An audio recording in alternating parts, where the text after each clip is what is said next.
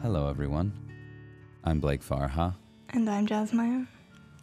And this is See You in Sleep County, a podcast where we tell bedtime stories written for adults. And these stories are so very special because they're taken from the journals of the one and only Jazz Meyer and crafted to be soft, sweet, whimsical tales to help whisk you away into a night of sweet slumber. So they're sweet, they're sensual, and they're just for you. See You in Sleep County is a part of the Bear Radio Network. Bear Radio is a podcasting platform based out of Berlin. And for all of you podcast lovers out there, you can find podcasts on a range of subjects, from questions of race and gender, geopolitics, to silly improv podcasts made just so you can laugh. So if you're interested, no matter what your tastes in podcasts are, you can check them all out at bearradio.org. And thanks very much to Bear Radio for everything they do for the podcasting community here in Berlin and abroad. Jazz, I've been feeling a bit funkified lately. I'll be honest, I've been feeling a little bit weird, a little bit, let's say under the weather, but in an emotional way. Under the weather, emotionally speaking. And something I was wondering, because you're somebody who does so much and creates so much, I was wondering what motivates you? What gets you moving when you're feeling like maybe you're less than enthused about what you have to do? Ooh, that's a very good question. I like that. I think more and more recently I've been trying to tune in with what self-care is. And I think the term self-care kind of, in some ways, at least for me, it's almost been separated from the notion of care itself. Like when I think about self-care, it's like take a bubble bath or, I don't know, watch a movie. But like self-care is obviously much deeper and much broader than that. So I've been trying to look at it like, how would I take care of somebody else?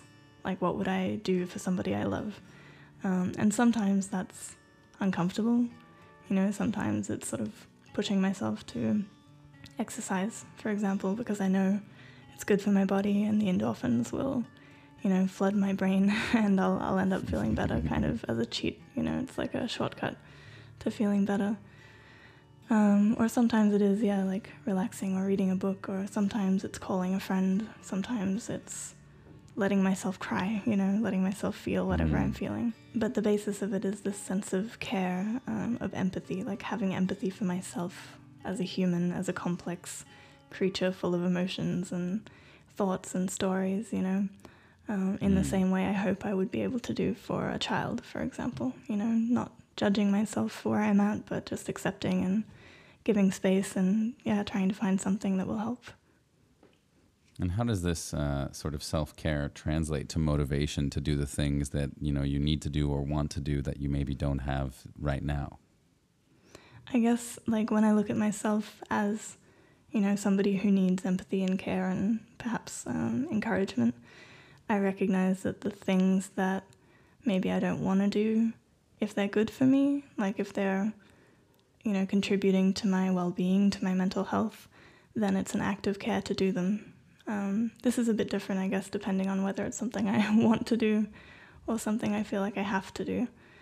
But then maybe this is a good opportunity to question, what are the things I think I have to do? And if they're not serving me, if they're not good for my well-being, then why am I doing them?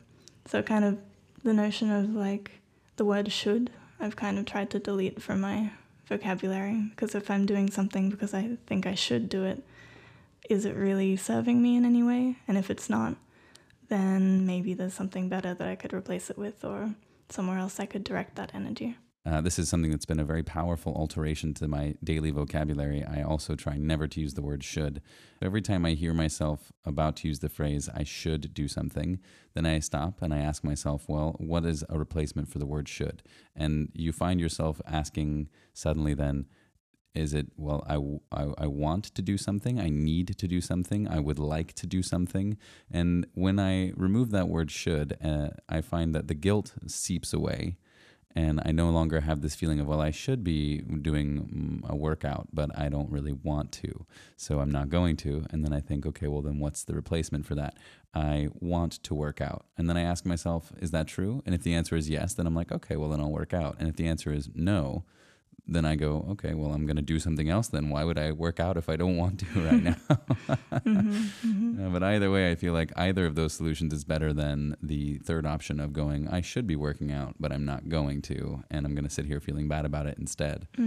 Or I'm going to do it and I'm going to hate doing it every second of it. Yeah, there are better ways, yes. Definitely.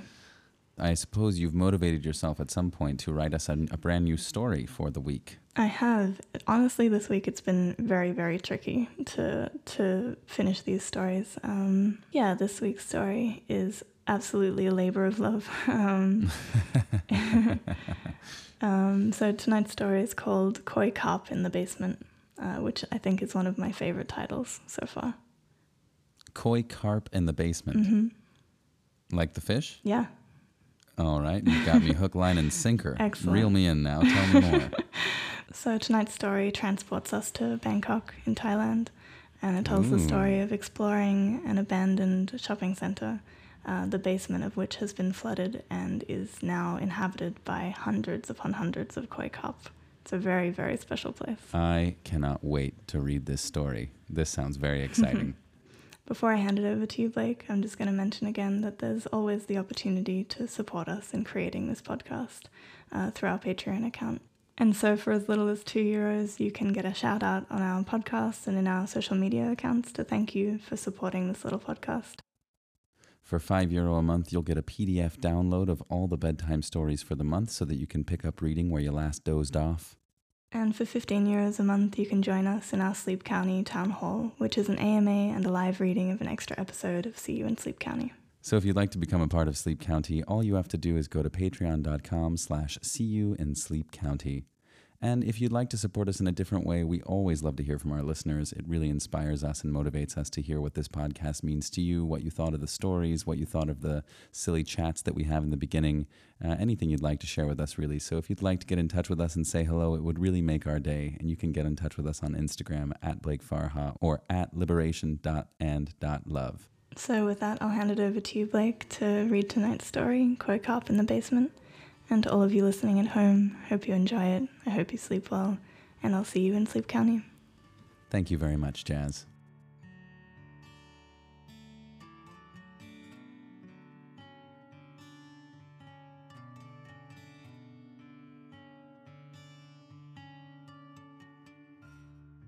As we prepare for tonight's story, gently close your eyes and snuggle into bed. Allow yourself to find the position that feels just right. And when you've found that perfect spot, nestled among the covers, take a nice, slow, deep breath, letting the worries of the day drift away as you exhale. Imagine the air falling into your belly and chest as you breathe in, effortlessly. And as you breathe out, imagine the breath falling out of you again. Take a moment to feel the bed beneath you, gently supporting your body. Release any tension you might be feeling, starting with the muscles in your face. One by one, allow them to go slack. Let the muscles in your arms, shoulders, and chest relax. Move your attention to your belly, your lower back, and let them sink into the mattress. Release any tightness in your thighs, your knees, your calves, and your feet. And enjoy for a moment the feeling of total relaxation, your body totally at ease. And now, for tonight's story, Koi Carp in the Basement, written by Jazz Meyer.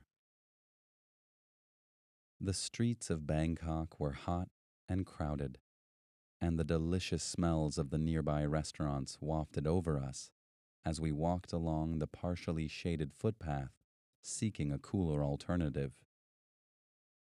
The restaurants were lively, a square of them bustling with locals and tourists alike, and I longed to partake of the delicacies that were calling to me. I hesitated for a moment, unsure if I should mention this longing to my companions, but they were already striding on ahead, and I quickened my pace a little to catch up, wary of being left behind in this unfamiliar metropolis. The delicacies would have to wait. At the head of our trio was Ian, striding forth confidently through the city he now called home. Though he hailed from England, and was a friend with whom I'd had encounters in various parts of the globe. Thailand was simply the next on a list of odd meetings that included Australia and France, and years in the future, Germany. Behind him, Adrian followed with that same purposeful gait, camera bag hoisted upon his back to capture what was to come. My own camera bag hung heavy on my shoulders, giving a slight tug with every step. As we rounded a corner, I saw what we had come for. The face of the abandoned New World Mall, plastered now with notices, splashed with graffiti, its shuttered doorways closed forever. But this was not the entrance we would use, and we kept walking, following Ian as he ducked into a winding and low-ceilinged tunnel. The entrance was almost invisible against the bustling restaurants and shops that lined the outside of the edifice, and as we disappeared into the doorway, I felt a sense of adventure brewing. Here, in the depths of the building, street vendors lined the narrow path with all manner of wares. Brightly colored clothing, exotic fruits, toys, games, tools, all littering my vision. The vendors themselves giving us knowing looks as we passed them by. A few twists and turns later, we emerged before what looked like a dilapidated street stall. Behind it, partially blocked by a rickety construction fence, I saw the decaying mall looming, steel frame exposed. As I stepped closer, I saw hastily attached to the fence a hand-scrawled sign. Fish food, 10 baht. I smiled. This was what we had come for. As we stepped behind the fence, we found ourselves standing on the edge of a vast expanse of water. The entire depression of the floor flooded and alive with movement. Our presence had been noticed by the hundreds of koi carp that inhabited this abandoned space, their gaping mouths eager for the food that they had come to expect from tourists such as us. They swarmed to the concrete ledge we were standing on, a mass of bright red, inky black, gleaming silver, soft beige. I had never seen anything quite like it. Such a vivid overthrowing of man's attempt to dominate nature. Through the rusted steel beams and crumbling concrete, I could see glimpses of powder blue sky, daylight filtering through, cool and azure, glinting off the makeshift lake. Tales of this mall had trickled down to us via Ian, the singular anomaly of its existence, somehow explained as a simple, almost logical series of events. When the mall had been left to its own devices and the ceiling caved in, monsoon rains had flooded the ground floor, and mosquitoes had quickly taken over. Locals, in a bid to control them, introduced a few koi, and the rest, as they say, is history. I loved this tale, loved the autonomous nature of whichever local had decided to take things into their own hands. I relished the thought of finding a natural solution to a man-made problem. That life had thrived where it was least expected. At our feet, the fish thrashed occasionally, imploring us to feed them. But now our minds were focused on finding a way in. At this level, the floor was entirely flooded, and we knew we had only one option: to go up. Foregoing the fish food, we turned our attention to the rusty and bent reinforcing bar sticking out of the crumbling concrete wall behind us, our minds working to piece together a path from potential foot and handholds that would lead us to the second level. One by one, we gracelessly hoisted ourselves up, flakes of rust coming off in our hands, and arrived on an even rustier steel beam that stretched across a few meters of the murky water below.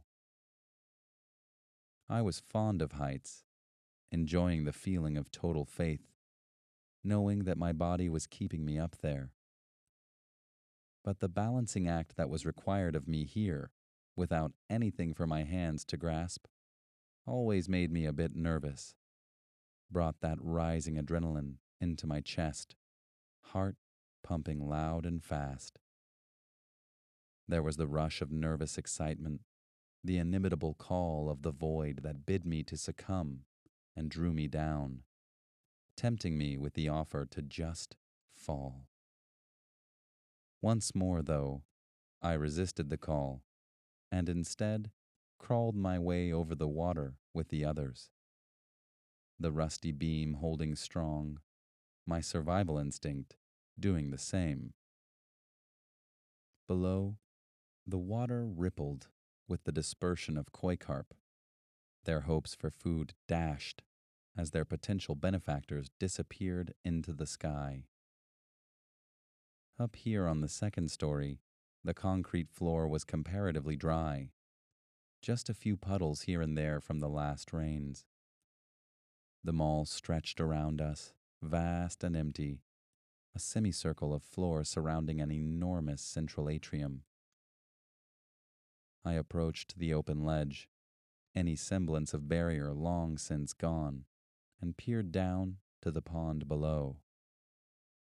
A bright circle of sky danced on the water, and, looking up, I saw the entire roof was gone. Only the shining azure of the heavens greeting me where steel and concrete once were. The ragged edges of the remaining structure cut sharp silhouettes against the sky. In the center of the remaining mall, an elevator tower, once bright and shining, now sullied and vaguely pink, rose from the depths of the water and served as the focal point of the entire atrium.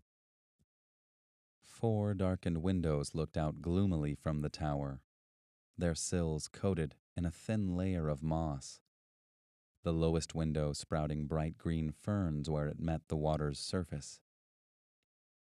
On either side of the tower, 3 levels of escalators leaned down from each floor to the one below.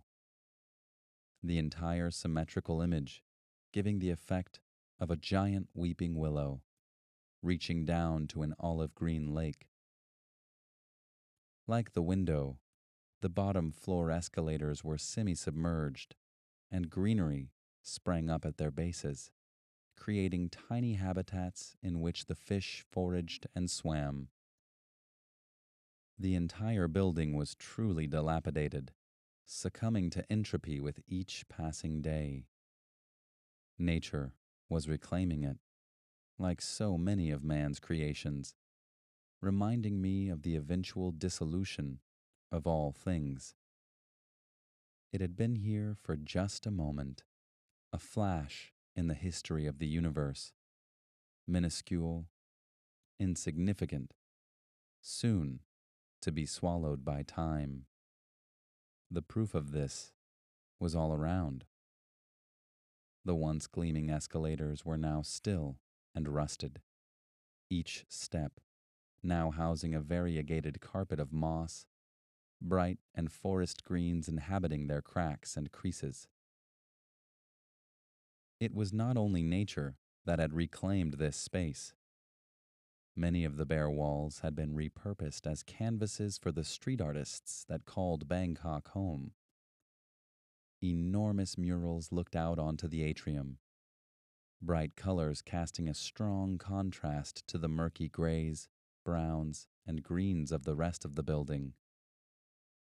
Only the fish matched the vivid color of the graffiti, their likeness depicted in many of the pieces.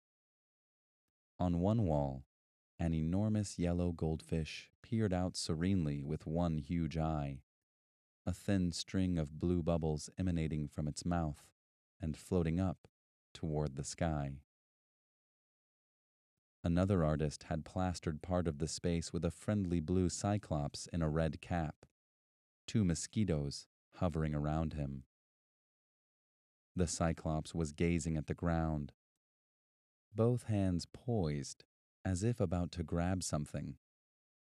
Whether intentional or not, the floor below him was covered in a glassy layer of water, serving as a mirror that caused him to gaze down upon his own reflection, poised as if in surprise at the single eye he saw staring back.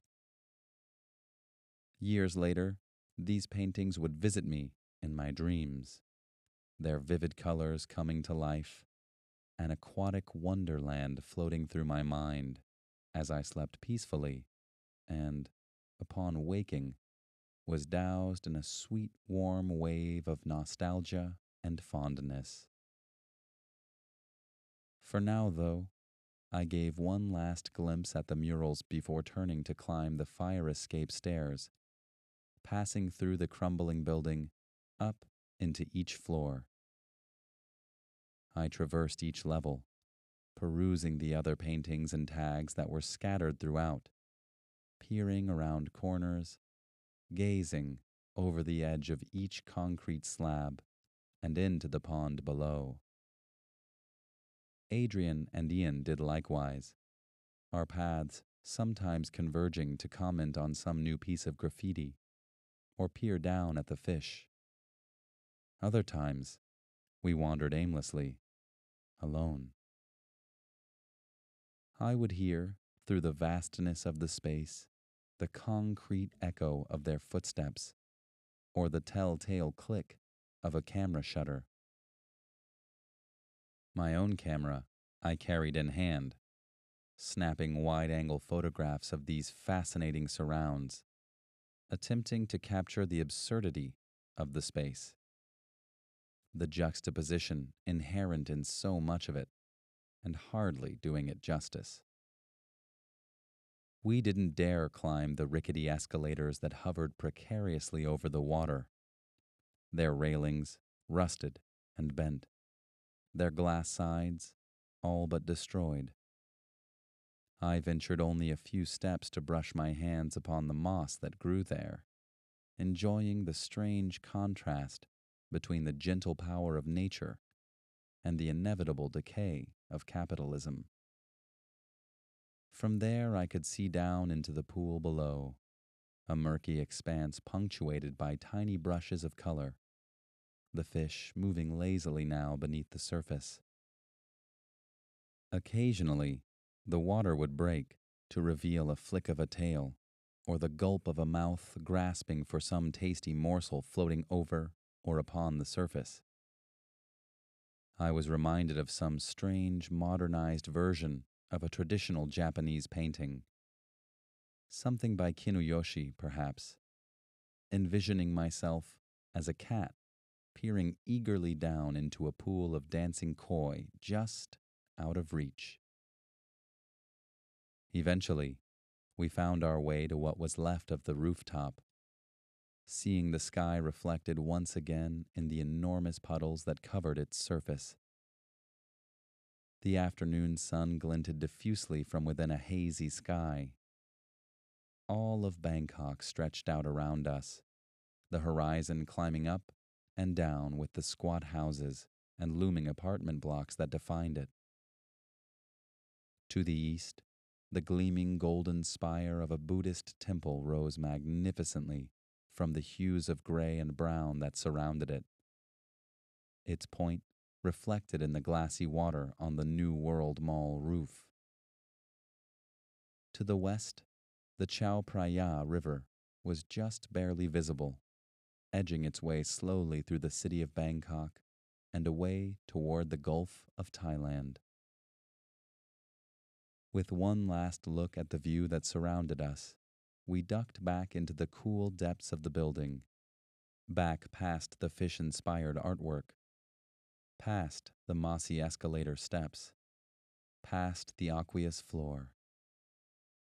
Before descending to the pond below, Adrian took one last look around the second floor for an alternative escape, saving us from the precarious climb across that rusted beam we had acquainted ourselves with on the way in. There, in one inconspicuous corner of the building, the bright blue light of the day filtered in through a haze of green, and we were pleased to find a banyan fig winding its way up to a hole in the wall that must once have been a window.